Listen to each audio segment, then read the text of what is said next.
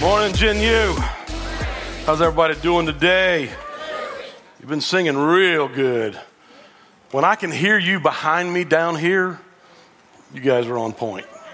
And you were this morning. Y'all were lifting it up. That's good. That's good. Hey, big shout out to everybody who went to the gala on Friday night. I saw some people. Yes. Some of you can dance. Some of you can't. You don't know that yet, but you can't. Ask your wife, ask your partner. Some of you can, though. You're really good. Those of us that can and know it don't. Right? Or at least we should. We should not dance when we can't. But hey, we had a great time. We sold it out, obviously, and it was a great night. We extended the night about a half hour, and man, some of you guys just stayed on the dance floor right up until the end of it. And I know. I grew up in an era where the only dancing you could do was what they used to call dancing in the Spirit, which was at church around the altar down front. And I'll be honest with you. I mean, I'm fifth generation Pentecostal, and I've seen some dancing around some altars. I've seen people dance, ladies with hair, and when they finish, it's bobby pins like bullets flying everywhere and all kind of stuff. I mean, it's but we always said, you can't dance in public, but you can dance in church. And I never could understand that. And I know, and I was young, I know that. And so, I mean, dancing was a sin if you didn't do it at church and around the altar. Seriously. First time my grandmother found out I was going to a high school dance, she called me. And she asked me this question. She said, Phil, what are you going to do if Jesus comes back while you're dancing? And it was the same way with movie theaters and everything. The only thing that Pentecostals could do in those days was go parking.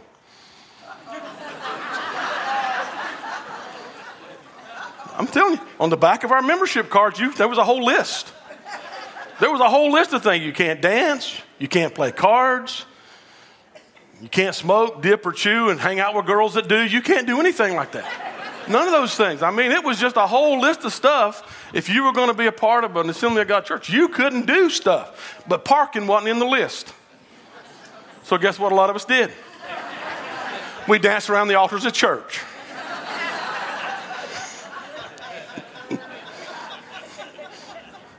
Sometimes. No, it was a great night. And here's the thing that I appreciate. I appreciate the reality of evolving and understanding Scripture and recognizing that not everything that we have called sin down through the ages really is. Amen. And moderation is the key of everything, and modesty and all those things. And so we had a great night Friday night. It's a tradition now. It's going to stay here till Jesus comes, or at least until I retire anyway, and which is that years down the stream. But the deal is, we had a great night, and we hope that next year that we may have to do it twice. When we sold out 300 seats in just a short period of time, so if we expand it next year, we'll just do 2 nights. One group can come one night, and one group can come the next night. Sound good? Yeah. Well, you got a year to think about it. All right, we got Christmas coming up. We're just a few days away. How many of you got your shopping done? Everybody finished with it? Good, 2 of you. How many are going to wait till Christmas Eve? You better get it in early. Amazon won't deliver on Christmas Day.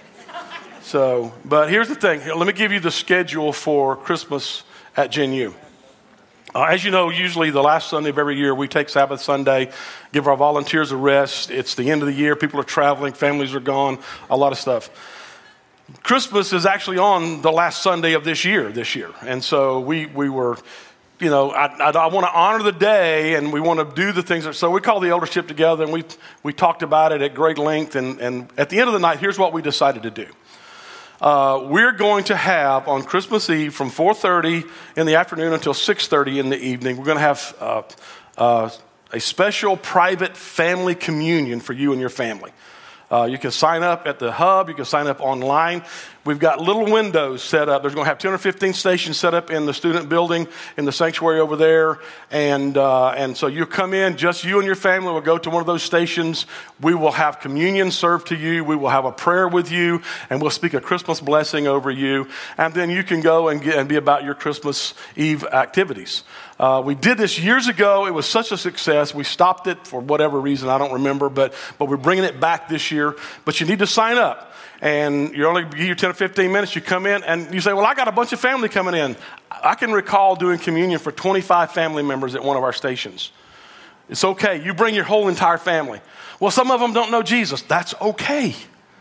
That's okay. That's okay. Bring them. Bring them. It's a nice evening, and it's a good time together. You do that, and then that starts your Christmas weekend. On Christmas Day, we're not going to have in-person services here at the campus. But what we're going to do is record a Christmas service, and we're going to stream it 4 times on Christmas Day. 10 o'clock, 12 o'clock, 2 o'clock, and 4 o'clock. So if you're not an early riser, you can watch the noon stream of the service, or the 2 o'clock or the 4 o'clock.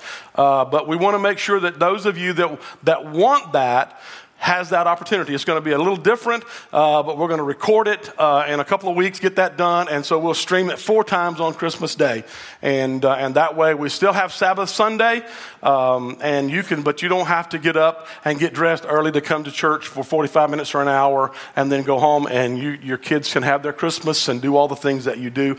Tons of people are traveling this year. We get it. So this is what the staff and the elders came together, and after much discussion, this is where we felt like this is where we should go, and so that's what we're doing. Everybody good? Now here's the other thing. There may be some, I just feel like it's Jesus' birthday, so we're going to go to church somewhere. Okay. Look online. There's probably a church around that'll have service on Sunday morning. But here's what you need to understand. And I'm fixing to throw some of you parents under the bus, and y'all going to have to do some research and talk to your children. You do know Jesus wasn't born on December 25th. Okay? So let's not get wrapped around the day. Let's honor the day. Let's use it as the day that we celebrate his birth. But don't get so legalistic that you think that Jesus just happened to be born on December 25th all those thousands of years ago. Okay? Because he didn't. And I'm not going to tell you when, so you figure it out, okay? All right. A couple weeks ago, we started a series called God Can. I talked to you the first week about God can do things that we don't think he can. And so today, I'm going to talk to you about God can restore. God can restore. Next Sunday, and this is the one that created a lot of buzz when I said this. Next Sunday, I'm going to talk to you about God can walk away. So we're going to talk about that next Sunday, and then the following Sunday, the 18th, we're going to talk about God can show up. So just dangling that little bait out there so you can be thinking about next Sunday as we go into this. So today, God can, part 2, God can restore. Kim and I, most of you know, Kim and I are in the process. We sold our house here in Niceville a year or so ago, and we bought some property up in the country, and our plan was to build us a barn-dominium. And so we got the property secured, did all that. I went to about 5 or 6 different lending institutions and found out that nobody loans money to build a barn-dominium. They won't loan you money on that. And I had 3 banks, 2 of them local here. They told me, they said, Mr. Daniels, here's the deal. It's the fastest growing trend in America, but nobody loans money on a barn-dominium. And so we had to step back from that because all of our plans for our ultimate retirement home kind of went out the window with, we can't loan you money on the barn-dominium. And so the property that we bought had a little cabin on it, a little hunting cabin. These guys built it, and it was just a little tiny, it had 5 bedrooms and a living room and a kitchen and a bathroom. That's it. Now, when I say bedrooms, I mean like large closets. 1,000 square feet. It was really small. And so I woke up about 2 o'clock one morning, and I had an idea. And so I got up before Kim, and I sketched it out on a piece of printer paper and was doodling on that. And when she got up, I showed it to her, and I said, hey, what do you think of this? And she said, what is that? I said, that's our cabin. If we renovate this, if we do this, then we can build what we want in this cabin and probably save us a whole bunch of money. And so she said, I like that. And so that's what we've done. But here's the process when you start to restore something, okay? It's a very long process, okay? It's a long process. It's just about to kill us. I'm just going to tell you straight up. And I've told you stories of crawling under it and snakes crawling out the other side, all this kind of stuff. But we've learned some stuff. And here's the thing I learned right off the bat, because a dear friend of mine, a great guy, I was talking to him. He's kind of been my advisor on this whole thing. And so we were talking, and I went, do you think I should do something with the foundation of this old house? And the house, by old, I mean it was built in 2015. But he said this. He said, if you don't fix that foundation up front, you're going to have a mess down the line. Amen. And so I'm thinking, foundation, how hard can it be? And so I called the guys. The guys out of Mariana came in, and they crawled underneath the house. They looked underneath the house, and they said this. They said, okay, every post, everything that this house is sitting on is rotted off right at the ground. And so your whole house, everything above the ground looks pretty good, but everything right at the ground is completely rotted off. So anyway, to make a long story short, 5 days and thousands of dollars later, they came in, they picked up the house, they went underneath it, took everything out from underneath it, set it on concrete pillars, and strapped it all down, and we had a foundation. The next step is we went in and we gutted the thing from no more 5 bedrooms. We just gutted the whole thing. And so now we have this big open shell. After that, what do? You start putting it all back together the way you want it put back together. And here's the deal. In time, which seems to be eternal at this point, it becomes better than it was before. So you've got the process of renovating is not unlike the process of restoration. You have to start with the foundation. Then you have to gut the stuff, which we're going to talk about this in some detail here in a little bit. Then you start putting it all back, and then in time, it becomes something that really is better, and that becomes better than it was before. In my personal life, in my life as a pastor, in my life as a husband and a father, and just as an individual with relationships, God's restoration process has been a long and messy thing. If you think that restoration is something that's quick and easy and that there's no mess to it, you are sadly mistaken, because that's just not true. Now, some of you are looking at me like, well, you're supposed to kind of build us up here on Sunday morning so we feel good when we leave. We'll get there, but remember, we gotta set the foundation, then we gotta gut the thing before we start putting it all back together. And it's a long and messy process, just like any home renovation or home revitalization. So let's start here. Let's start with the difference between reconciliation and restoration, because they're not the same thing. A lot of people think that reconciliation and restoration are identical, but they're very different things. Now, they have some similarities, okay? Reconciliation is the easy part. Reconciliation simply means to bring back or restore the friendly relations. In other words, you just get to where you're friends again. Then you can have a conversation without wanting to claw each other's eyes out or slap each other or dog cuss somebody. When you restore something, though, it's not that simple. It's not that simple. This is why, and I'm going to say this is not the message, but I've got to say this morning.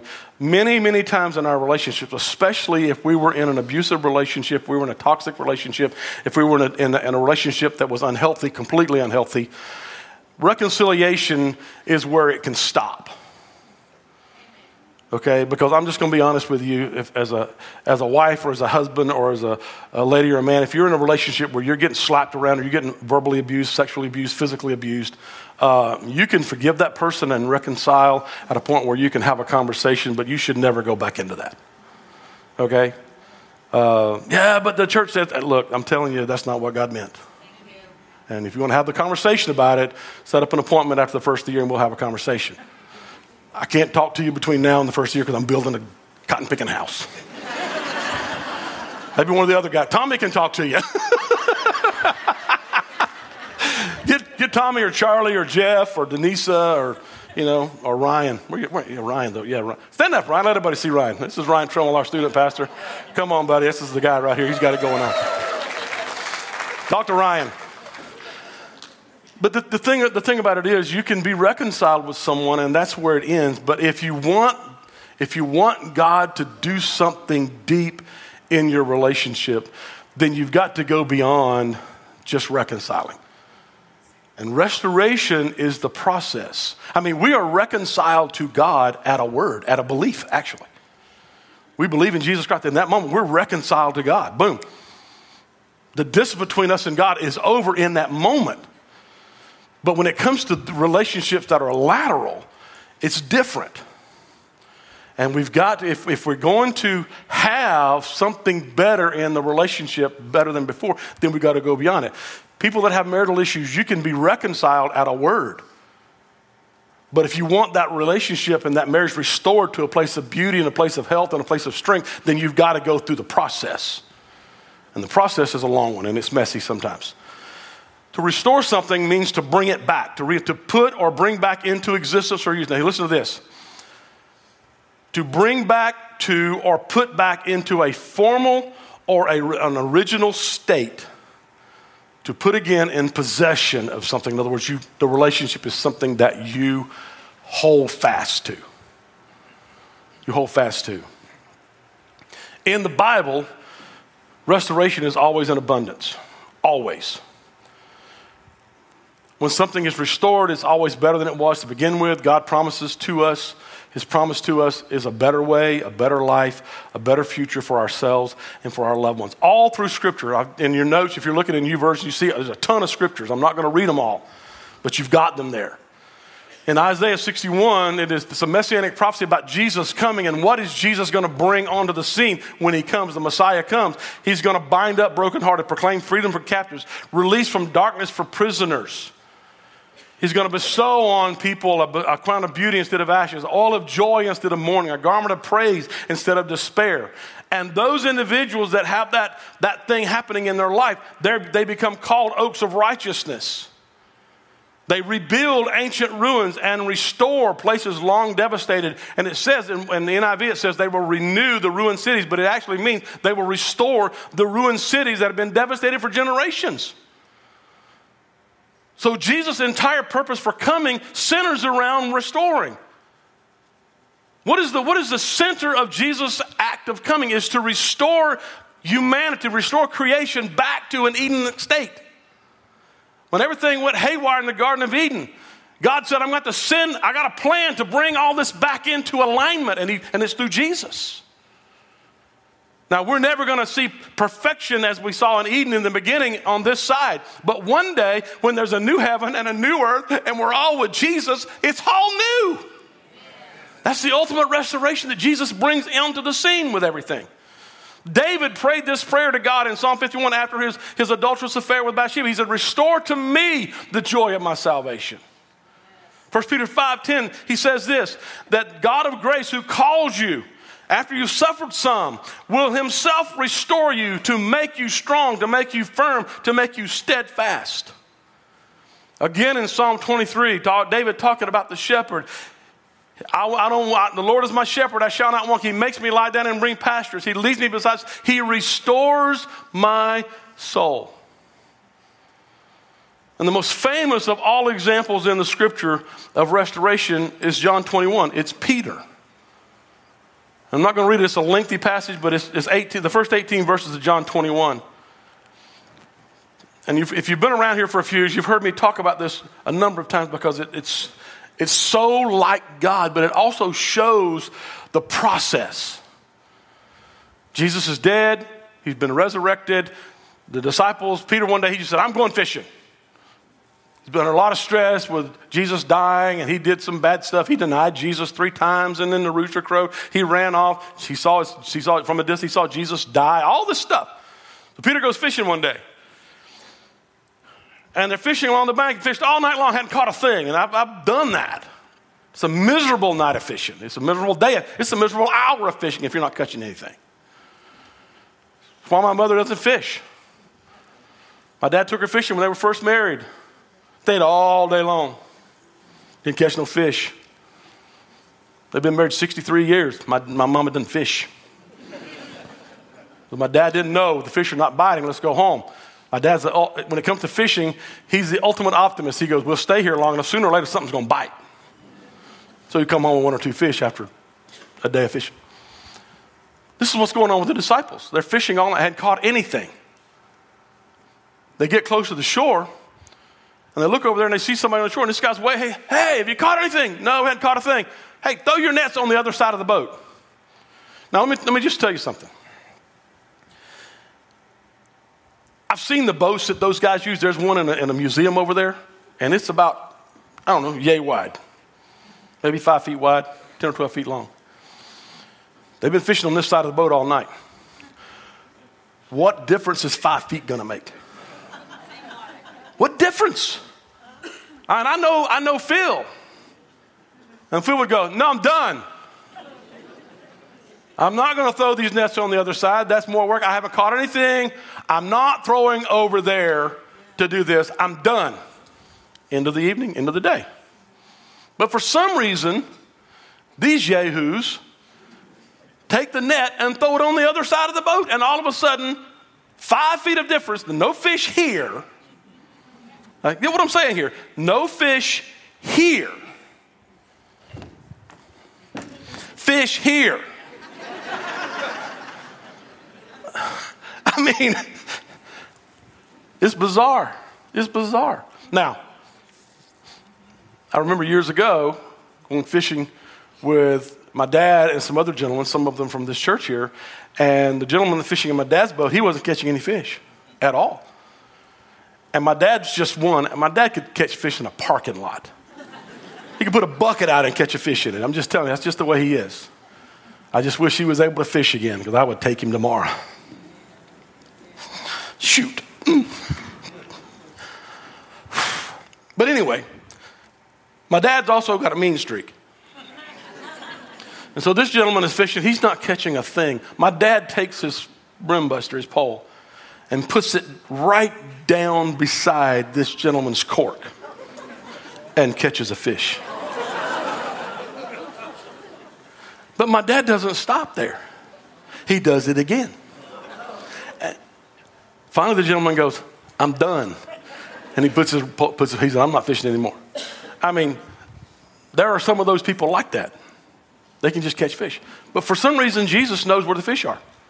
I don't know if it had something to do with the fact that he created them or not, but, they're there. So they catch this load of fish. Anyway, when they finally catch the fish, one person in the boat says, wait a minute, that's Jesus.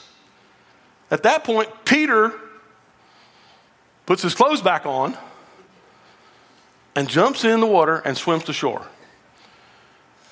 And here's where we begin to see Jesus going to great lengths, because it's only been a short period of time earlier. They had dinner together, and Jesus looked at Peter and said, you're going to deny me tonight 3 times. And he does. Peter feels himself a failure. He's messed everything up. He's denied Jesus 3 times. And now he comes to the shore not really knowing what to expect, but knowing that he needs to do something. But in that moment, he didn't have to do anything, because Jesus goes to unbelievable lengths. He does something very interesting. He recreates the setting of Peter's betrayal. He recreates it. There's only 2 times in Scripture where you see a charcoal fire mentioned. One of them is outside of Caiaphas' house the night that Peter betrayed Jesus, denied Jesus. And the other time is on the shore of the Sea of Galilee, when Jesus begins the restoration process in Peter. How many of you know smell is a very powerful thing? Charcoal fire doesn't smell like a gas grill. It just doesn't. I cook on charcoal a lot. When we're grilling, Kim and I grill on charcoal. Well, I just like it fast. Okay, you like it fast, great. But there's nothing like a steak or a hamburger cooked over charcoal. It has a distinct taste. It has a distinct smell. You can tell the difference. Peter gets off, comes into this, and the first thing he smells is charcoal. Now, I'm taking a little bit of liberty here, but I'm telling you straight up, the last time Peter smelled charcoal was the night he betrayed Jesus. So he's in this moment. He's in this moment. They have this meal of fish, and then Jesus says, Peter, I need to ask you some questions. And he asked Peter 3 questions. Do you love me? Do you love me? Do you love me? The same question 3 times. 3 questions. How many times did Peter deny Jesus? 3 times. I mean, Jesus asked Peter so many times, do you love me, that Peter actually says Peter was hurt. So what's Jesus doing? He's taking him through a process. Not only has he laid the foundation. See, Jesus forgave him on the cross. Remember what Jesus said? Father, forgive them. Forgiveness happened on the cross. So the foundation was laid. Now Jesus is gutting the thing. Do you love me, Peter? Do you love me, Peter? Do you love me? For every one of us in this room, and those that are going to watch this, those that are watching it at home, and others watching it over the next few weeks, Jesus does not just offer forgiveness or reconciliation. He offers restoration to all of us. It does not matter what you have done. It doesn't matter how far away from God that you've been. It has nothing to do with anything. It's simply, you need to know this today, that just as Jesus forgave and restored Peter, he does that for every one of us. He restored Peter to love.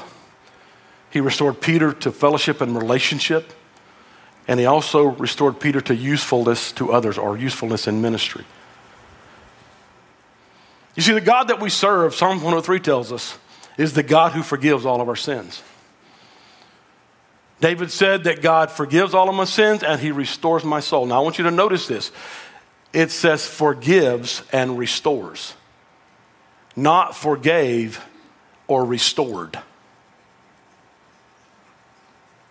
Forgiveness is continual. Forgave or restored is past tense. He didn't say that. Forgives, constant. Restores, constant. Always the door is open to forgiveness and restoration. It's a constant, continual thing that happens, and it indicates the process again. The process of laying a foundation, the process of gutting and cleaning everything out, the process of putting it all back. And in time, it becomes better than before. When you and I are working through that's an easy thing. With God, it's quicker at some levels. Reconciliation is done in a moment. Restoration with God takes a little bit longer, but there's a process that we have to go through. But most of the time, the process is more about us than it is about God. Because we don't like the gutting, but we got to let stuff go from our past. But yet God leads us through that. We have the smells of our past, the charcoal fires of our past that God deals with, brings us back to those things in time, and then we have to let them go in a moment, because if we live with those things hanging around, then we live under this cloud of guilt and condemnation, and God is not a God of guilt or condemnation. But what about when we're working through this stuff with other people? What about the lateral relationships in our life? Galatians 6:1 says, if someone's caught in a sin, you who live by the Spirit should restore that person gently. Starts with forgiveness. Starts with forgiveness. Forgiveness is the foundation that we all have to face and all have to go through. But then from forgiveness, we move into something that very few human beings like. And that is the humility phase. That is the phase where we have to deal with our pride and approach someone in the humility of being wrong. But I wasn't wrong. Yep, you were. At some level. We're all wrong at some level.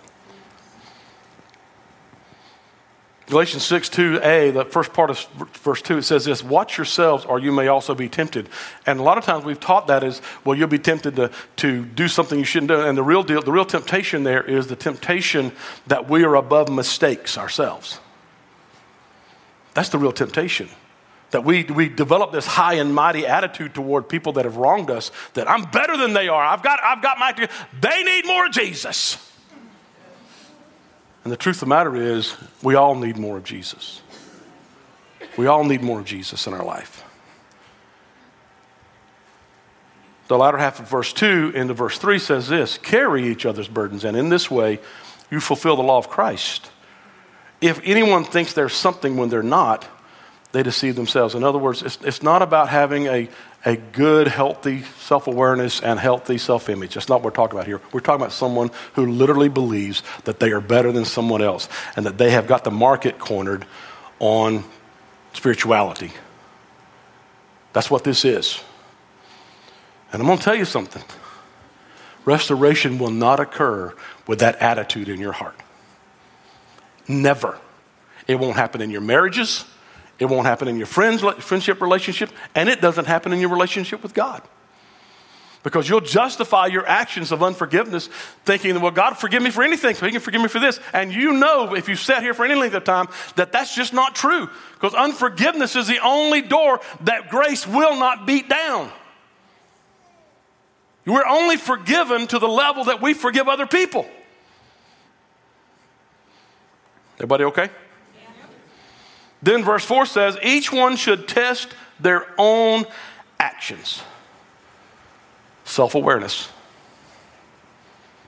Self-awareness. Where are you? Where are you in this thing? I mean, have you gone through the gutting? Have you done the foundational thing of forgiveness? Well, I've forgiven them, but I don't feel it. Look, the feelings of forgiveness may never, ever be present. But forgiveness is not a feeling, it's a decision that we make. We choose to forgive. And just so you understand this morning, God's not okay with it if you don't. God's not okay with it if you don't. And God doesn't understand your unforgiveness because he has looked past every fault that you and I have ever had, everything that we've ever done, every way we have violated his righteous and holy code. And he said, beyond all of that, if you know my son, you're forgiven. So God's not okay with it. So you lay the foundation, but then the gutting begins.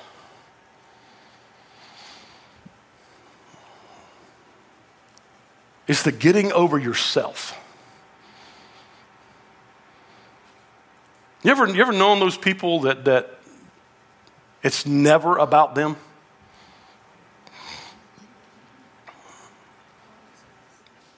Well, I did that because they did this to me. It's not my fault. It's not my fault. That person, the person that looks at everything as if it's someone else's fault and the reason they're where they are is because of what someone else did to them, that shows a lack of self-awareness and a tremendous lack of humility. Because all of us need to understand that the cotton-picking world doesn't revolve around us. It doesn't. And if you want to have any type of reconciliation and restoration in your life with God and with other people, you've got to get to a place of self-awareness when you recognize, I am where I am because of decisions that I have made and attitudes that I carry. Yes, someone may have offended you, someone may have hurt you, someone may have violated you, but if you're still carrying that stuff after you know Jesus and after you're supposed to be following Jesus, the problem is not the other person, the problem is in you. And you've got to address that piece of it. Self-awareness is the thing that most Christians lack. We're not self-aware enough of what is really going on in our own heart because we buried it and we've covered it over and we become callous to our own issues while pointing out other people's issues. Yes. You still okay? Yes. Okay. Hang on. We're getting a little closer here.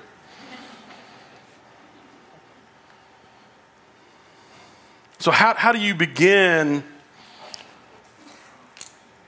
How do you begin once you've laid the foundation, you've chosen to forgive, and then you're trying to gut this thing, where does the gutting start?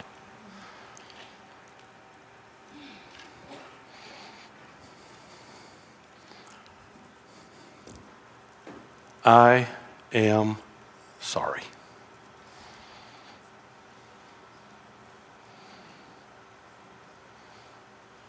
You know how you can know if you're not self-aware? Because your apologies sound like this.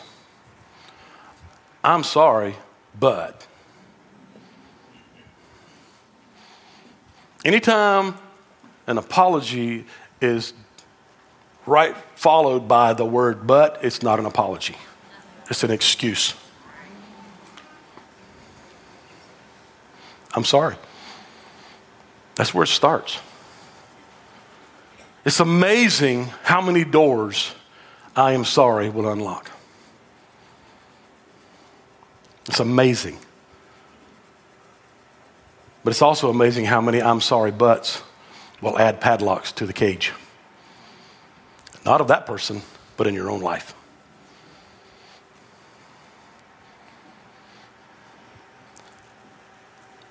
Once you go down that path and then you let everything, and I'm telling you, it takes years sometimes. It takes years. But if you are willing to go through the process of rebuilding the foundation of the gutting that's necessary in your own life, don't worry about the other person. This is about you first. You'll be amazed at what God does in them while you're walking down this path.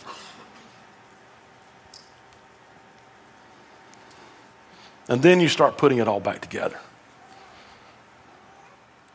It's interesting when you read the book of Job. Job, the Bible, God refers to Job as a perfect and upright man. A person that didn't have any sin. I mean, he was. When God says you're pretty good, guess what? You're pretty good.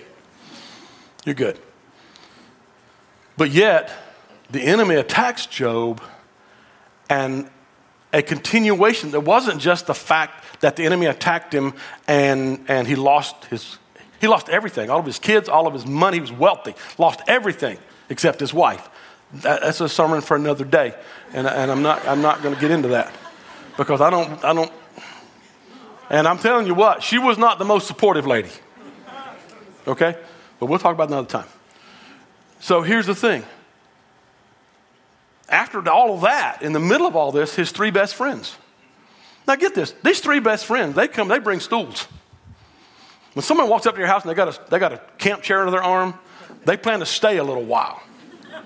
That's just not, hey, how you doing? They want to. So they come and they sit down around the fire in their camp chairs, and Job is sitting in the ashes. He's got pottery, he's broken, he's scratching the boils all over his body, and one at a time, for days on end, these three friends berate their friend over the sin in his life, because if he didn't have sin in his life, he wouldn't be going through the junk that he's going through.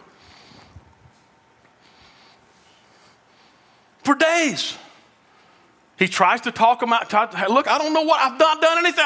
And Job is not a person that lacks self-awareness. Because there are times when he questions God, show me.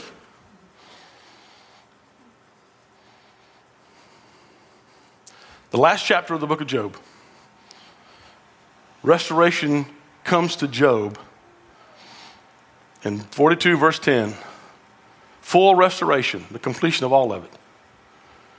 God restored Job's fortune when he prayed for his friends. What did Job do? He stopped making it about himself and began to lift up his friends. Now look, In Jesus' interaction with Peter, he said, Peter, I love you. Peter, I forgive you. Let's eat. Let's eat.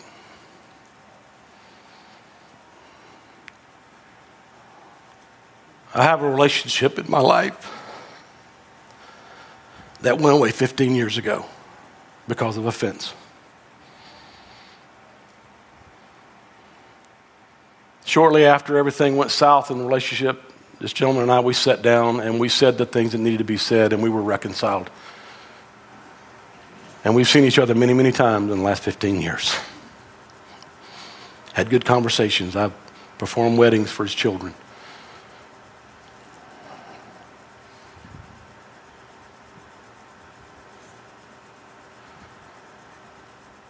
But I'm standing here today to tell you that 15 years later, restoration has occurred.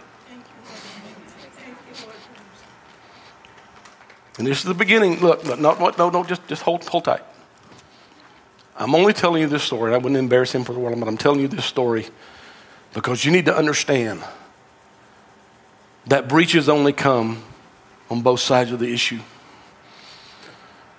But when both sides do the deal and you say the words that need to be said and you don't burn any bridges, you don't cross lines with one another, and you leave it open, God does beautiful things. It may take 15 years.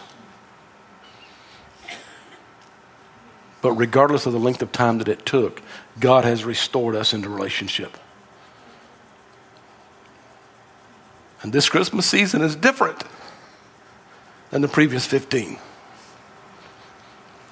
Simply because we've gone through this process. And God has brought us back together. You can't short circuit it. There's no shortcuts to it. Sometimes you say the words that need to be said and then you wait. A year ago when he and I talked for the first time in Great Lynn, we went to lunch and we had a long conversation.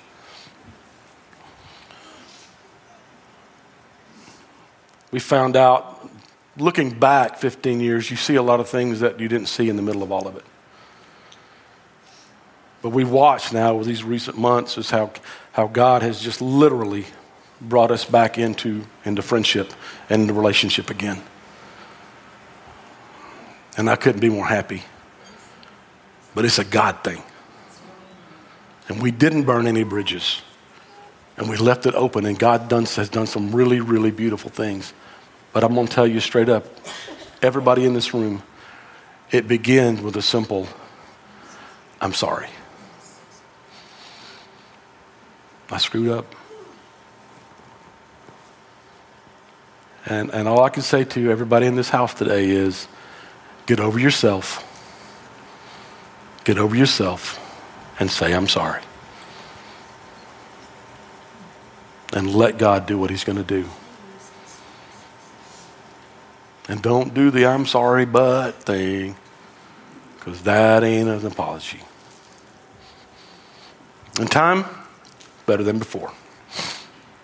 Let's stand all over the house.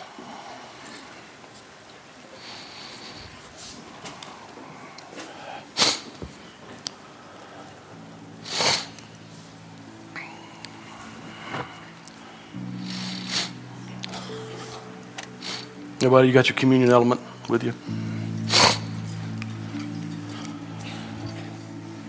All right.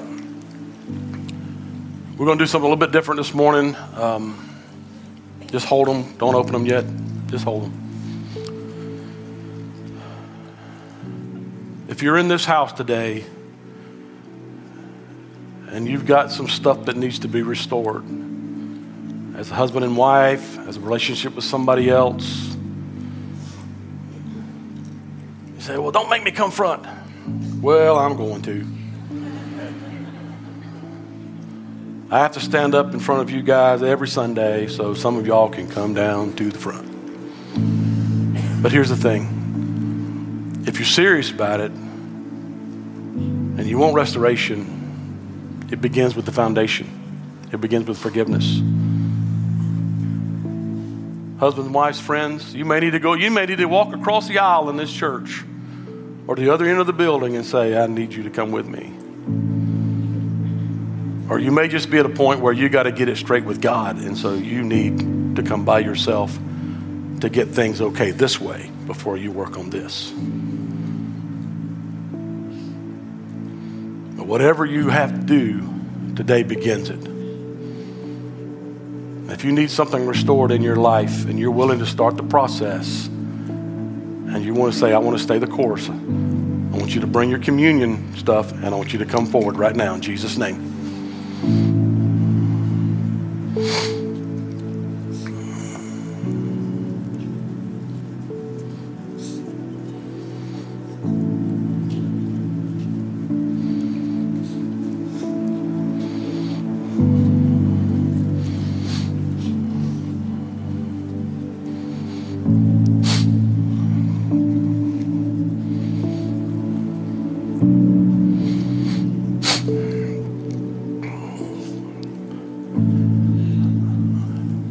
Anybody else, you want to come? You keep coming. I'm just going to say something to all these around the front. And to you that are out there as well. The reason that I wanted you to come forward with your communion cup is because communion is a huge piece of reconciliation and restoration. As a matter of fact, we have for many, many years gotten it wrong when it comes to the Lord's table, when we would tell people to examine themselves to see if they had any sin in their life and get the sin out of their life before they took communion. And we would tell non-believers that they couldn't take communion because they had sin in their life. And the problem with sin is that even as believers, we have sin in our life. But Paul wasn't referring to that type of thing in our life. What he's referring to is broken relationships. Because the whole whole part of that chapter leading up to this, he's dealing with relationships that are broken in the Corinthian church. And he says, look, you examine yourself, and if you've got aught against somebody else, you fix that before you do this. You fix that before you do this, because if you don't, then you're actually, one translation says, you're drinking damnation to yourself. And for this cause in Corinth, people were sick, physically ill, because of unforgiveness, because of broken relationships. And some had actually died. You say, well, that's a real downer, Phil, right here on Sunday mornings, and I get it, but I'm telling you straight up, God's not okay with that crap in our life. And yes, I said it.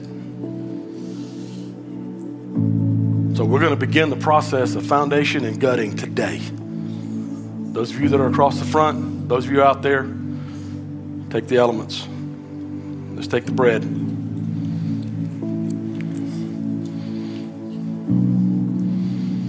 going to ask you a question. Your answer is, I do. This is the body of Christ. Do you honor it as such? Shall we eat together?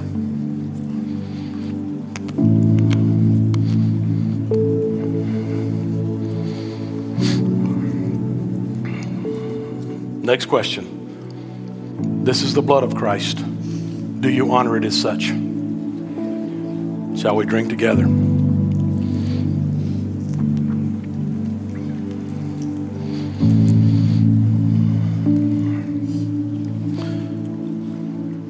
Now, for all of you that are across the front of the building, I just want you to do this. If you're down here together as a couple, join hands. Or hug her. That's okay too. And I'm going to pray for you, but you pray for each other. Those of you that are down here individually, pray. Make it right here.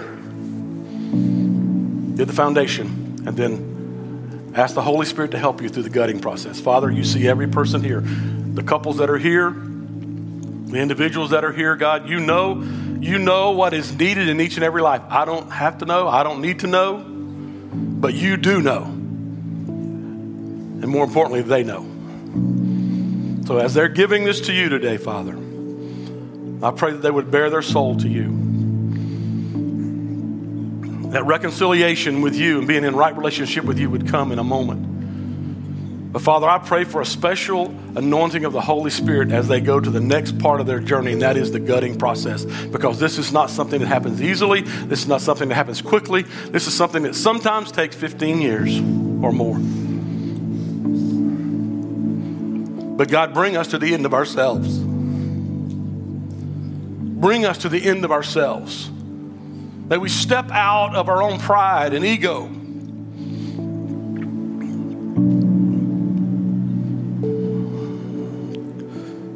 Turn us into dust, Jesus, so that the potter can rebuild us into a vessel of honor. Do your work in our lives. Do your work in the lives of every person across the front of this building, everybody that's standing out in this congregation, those that are in their living rooms today, God, and those that will be watching sometime over the next few weeks. God, do your work in them as we yield to you, Jesus. You will not work, and you will not go where we refuse to let you.